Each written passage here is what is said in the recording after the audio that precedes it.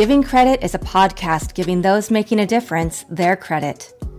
On a weekly basis, we'll be interviewing parents, tech CEOs, financial experts, kid entrepreneurs, and others to learn about credit, education, financial literacy, and building wealth equity. Thanks for joining us.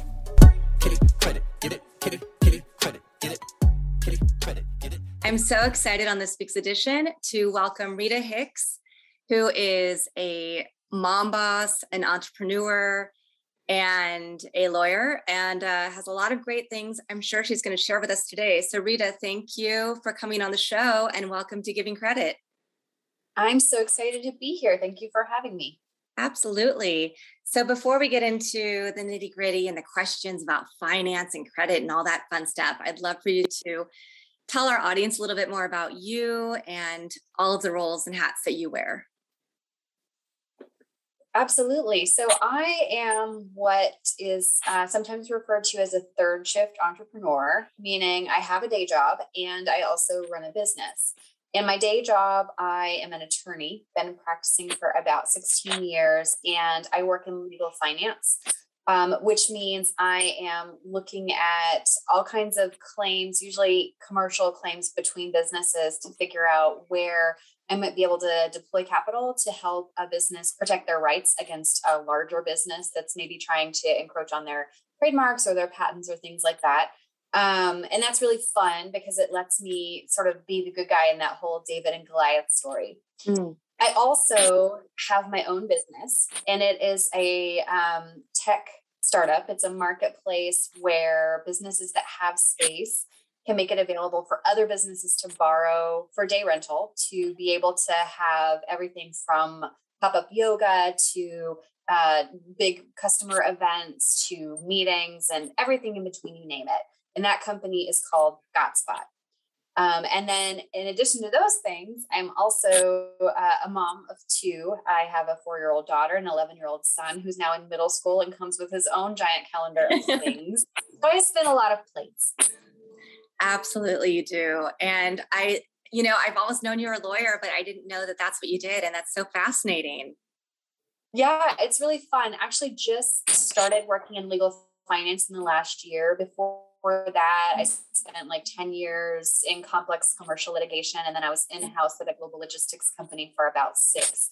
So I have seen the big headache that comes with trying to figure out how to wisely use resources to pursue claims. And now I get to augment those resources where I think the claims make a lot of sense and would be helpful in the market. Yeah. So I think that will also play really well into our discussion today. Before we get into questions that deal with business and finance in terms of business, would you be willing to share your finance and credit story, what you learned growing up, if you learned about finance growing up, and how that shaped who you are today? Absolutely. So I grew up in a very typical blue collar West Texas household. My dad was an electrician. He married my mom right out of high school. She was primarily a homemaker until I was 10 years old. And so at that point, my father unfortunately passed away, and then my mom went back to school, got a job, and she did a lot of substitute teaching when I was growing up. So I was aware that we basically ran a household on a shoestring, but I wouldn't say that there was any kind of conversation when I was growing up about financial literacy. I mean, I had a job in high school, but I went to college really knowing very little about personal finance beyond how to use a checking account and a register back when that was a thing, the paper register. So then I get to UT and, every other turn you take on a college campus, there are people offering credit cards and all of these things. And I took out a couple of those, and what I lacked, though, was an understanding of the implications of credit or the discipline necessary to think about the ability to pay more than just minimums. So I probably spent way more than I should have in college. And, I stayed afloat, but it wasn't until I got to law school, actually, and was with people who started with me who had a finance background, who, it was just part of their conversation, financial literacy and saving and all of these things. And that's when I was like, oh goodness, I've been doing this wrong. And I have credit card debt that I have to deal with. And I have student loans I'm going to have to take out to finish this education and all of these different things. And it was a little bit of a pit to have to work my way out of the combination of credit debt and student loan debt. And it was hard at first, even though, my first professional job was as a first year lawyer at a time when the salary associated with that job was quite good. It still took a long time to dig out to the place where I could get a decent home loan because I had taken on so much debt before that. So, that's, in the rear view, obviously we've been very careful about establishing good credit and paying down things that are high interest. And we have these conversations openly in my home. My 11-year-old has more financial literacy than I did at 20 because I want my kids to understand you have to be very wise in the decisions that you make about money. Absolutely. It's so interesting. I think most people's credit journeys really do start with that first credit card in college. And we never understand the repercussions of those until it's too late. That's right. Well, and even just, understanding that promotional APR that they're offering you is going to quadruple if you don't get that credit card paid off before that timeline runs out. And that sort of compounding interest, it will eat you alive. And it's just not even something that, unless you're reading the fine print, it's not something you're paying attention to. At most ages, but particularly when you're young and first getting out and doing adulting things. Yeah, adulting. So as you started learning about credit and finding out, more about how to use finance and credit, how did that change, or what aha moments did you have when you then pivoted to start your own business on top of your day job? Well, for one thing, it's so interesting because the typical startup narrative involves kids starting some idea in college in someone's garage. And I have talked to a handful of founders like that in my own ecosystem, and it's shocking, or maybe not so shocking, how many of them are having the aha moment when they've already started trying to finance a business on those same credit cards. And, there have been some people that have done it that way and managed to get right side up and it all worked out. Like that's famously part of Airbnb's story. They ran that company on credit cards until anybody else would place a bet on them. Wow. But that is pretty terrifying to me as somebody who has sort of done that digging out beforehand. I think it's so, I'm so thankful that entrepreneurship came to me later after I had already had some lumps along the way, but also some great people around me to help, educate me in financial literacy. I, had a great financial advisor who talked me through the best places to put my money to make sure that I was diversified in all of these things. And it was some of those same people that I called when I started thinking about, I have an idea and I don't know what, whether it's going to go anywhere or not, but I want to try it. And sort of what kind of runway can I build for myself? Having those people that I had been working with on my personal finances to be able to call and have money conversations with was really helpful. It was also helpful to reach out to other, particularly women who were further along in their business journey, to ask them what potholes they had driven over that I could possibly avoid. And particularly the women in business around me have been so generous, helping me avoid the lessons they had to learn the hard way. Mm-hmm. It's really important to have those people that you can talk to and say, okay, what should I do? But also, what should I avoid doing? I love both of those pieces of advice. And I feel like what you're saying is surround yourself with people who know more than you do. Surround yourself with the experts who've done the work, who've gone through the pitfalls, as you said, but also the fact that you could pivot to using your financial advisors to move beyond personal into professional and get advice from them. So I would urge anybody listening to think about that. And if you don't have a financial advisor or somebody you can go to, look for one, whether it's through a bank, an investment firm, the Small Business Association, or another way. But that definitely getting that information ahead of time, because I can tell you, I've been a serial entrepreneur. I've bootstrapped every single time. And I learn different things each time. And it definitely is a lot harder to build up credit for your business if you don't have a solid foundation personally.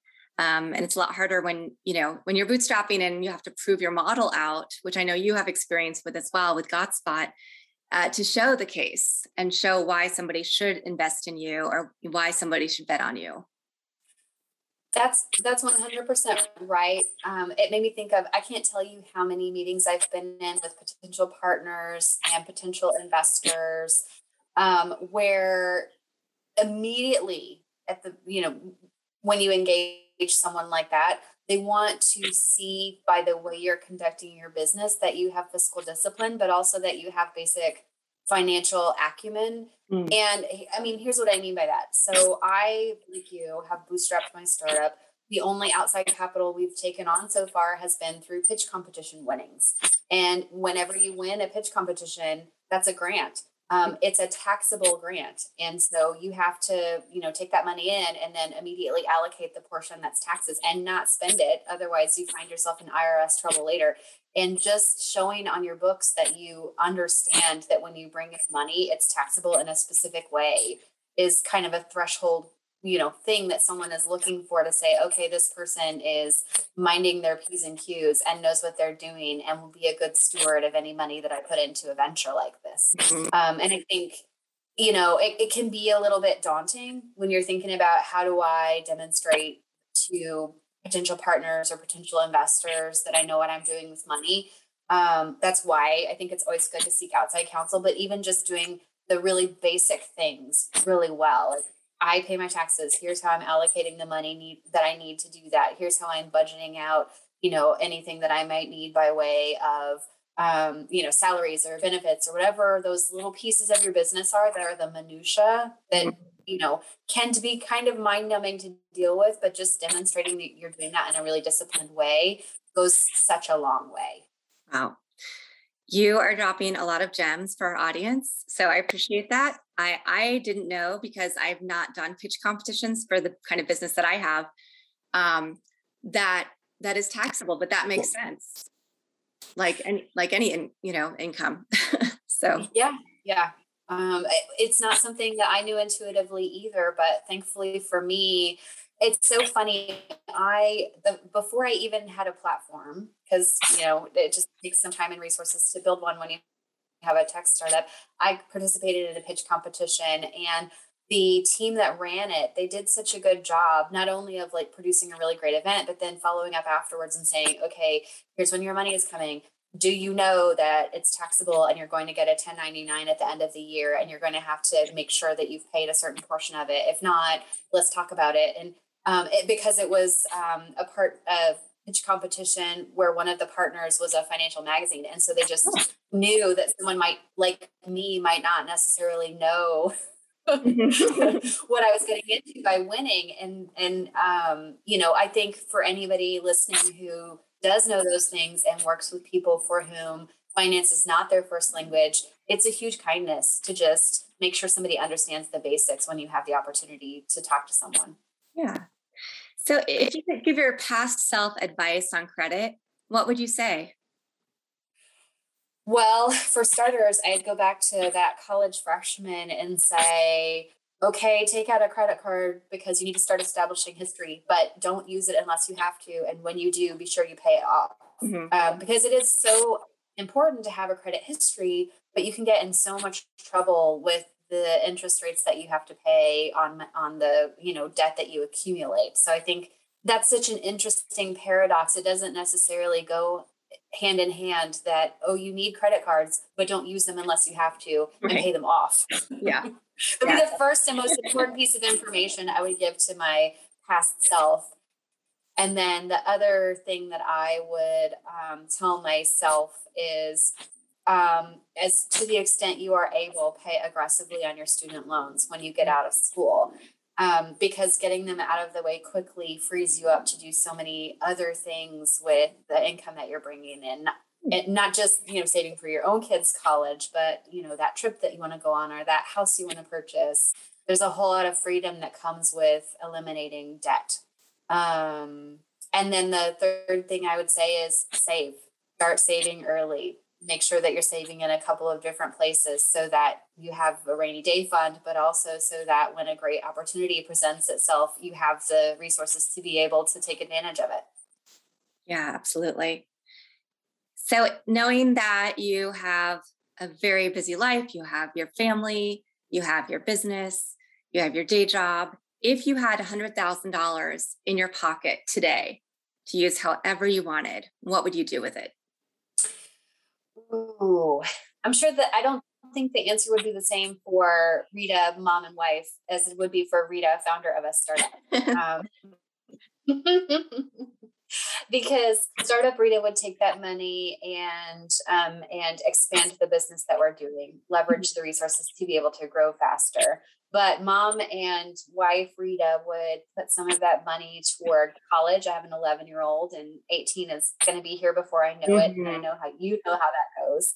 But then also, think through what are some great experiences that we can take advantage of with some of that money. I will tell you, before the pandemic, which kind of pushed pause on everyone's lives in a lot of different ways, our family had made the pivot to stop doing presents at Christmas and start doing some big family experience instead, because we love to travel together and try new things and see new things. And I know with 100% certainty that if I were to pull the Hicks family, travel would be at the very top of the list. When it comes to available resources. But the other thing I know we would want to do is take a portion of that money and put it right into our community here in Houston. We love volunteering. We work with veteran families here and refugees here. And it's so important to be able to give back to your community, and having the resources to be able to do that would be really incredible. Absolutely. So before I get into how people can find GotSpot and find you, you talked about this a little bit, but what are some tips that you would give parents when they're trying to teach their kids about finance and credit? A couple of things. One is there is a nonprofit called Junior Achievement. They try really hard to put their curriculum in schools. A lot of the schools in Texas have it, but I know from friends of ours who are parents in other places that not everyone has it. But they have a curriculum that goes K through 6. And each year it's an age appropriate lesson on financial literacy and business and how communities work. It has been so valuable in helping our son understand those things. Like he understands how a bank works. He understands how credit works. He understands how small businesses help a tax base in a community. And he understands, basically why voting is important in local elections, all from that Junior Achievement curriculum. Wow. And it's meant to be taught in classrooms, but it's free for any parent who goes to their website to use that as a tool with your own kids. And there are paper materials, but there are also web-based materials. So that has been the richest resource for my kids as they've been little. And now with my son in middle school, the Junior Achievement curriculum really doesn't extend past that. But what we've started doing is talking through with him how our checking accounts work and how credit works. And he's saving for a couple of goal things that he wants, and helping him understand the trade-offs when you choose to buy something that may mean you can't buy something else. And so I think, there are great resources out there for education, but it's also just an ongoing conversation with our kids about, money and wise fiscal choices and saving and all of those different things. Even just helping our kids understand how far a dollar goes, right? I'll sometimes let my son work his way through the grocery list with me so that he knows how much milk costs and how much bread costs and how much that notebook paper he likes to use so much of to draw anime costs. grounding our kids in what things cost is so important. Not only because they're going to be grown-ups one day and have to use that shopping list, but also so they can understand why the big things they spend money on are a privilege. Mm-hmm. Right? I grew up in a really modest household. So did my husband. We talked to our son about how going to the movies and getting popcorn and getting a big Slurpee and all those things are a privilege that not everyone can afford. And when he wants to plan play dates with his friends, he has to think about how he can make sure any friends who wants to come can participate. And you do that by helping him understand what it costs for them to be able to come to him, things with him. Wow. I really love that perspective. I'm going to steal that from you for my own daughter. Because I do think, our kids have access to so much these days. It's really important to figure out those points that we can connect with them on and impart these lessons in ways that are organic and make sense with the lifestyles that they live and that we live. Yes, exactly. And, we met in Houston, so it's one of the most diverse cities in the country, if not the most diverse, which I love. I love that my son has grown up in a school where there are 90 languages spoken and, 30 religions. And I love he gets to see all of the different dimensions of humanity. But I think it's really important for him to also understand the socioeconomic dimension of humanity. And I love that his friends, some of them are very wealthy and some of them come from very modest households. And we were having this conversation at the end of the summer. He wanted to have an activity with a lot of his friends because some of them weren't going to the same middle school. And he sat down and he said, okay, I want to go see this movie with my friends. And if we go on Tuesday, it's $5 tickets and $1 popcorn. So that will be cheaper. We should go see on a Tuesday. That way I don't have to worry about this friend being able to come. And I love that he's thinking about that. Wow. I think that's really important. That is, you are definitely doing it right. So I have really loved our conversation today.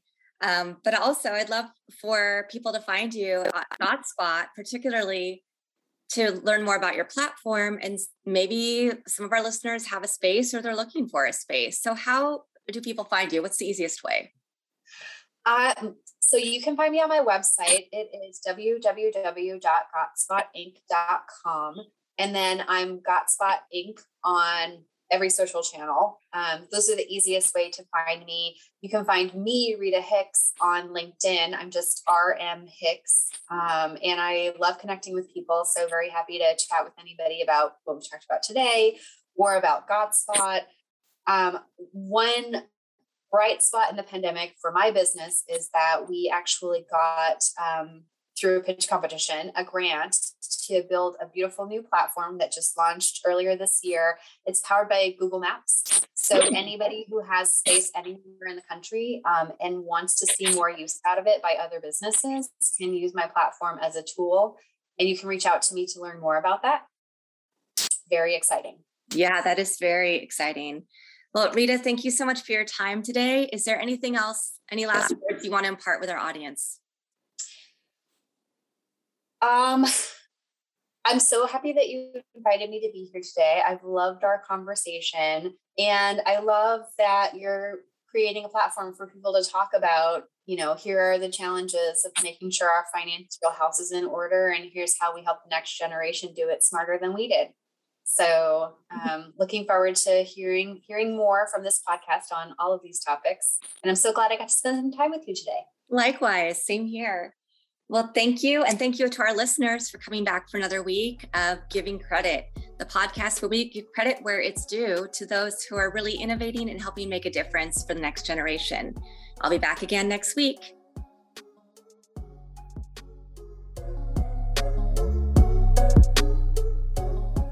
This podcast has been brought to you by Kitty Credit, a mobile app designed to educate children on the credit system by completing chores. Now available in the App Store and on Google Play. For more information, go to kittycredit.com. KIDDIEKREDIT.com.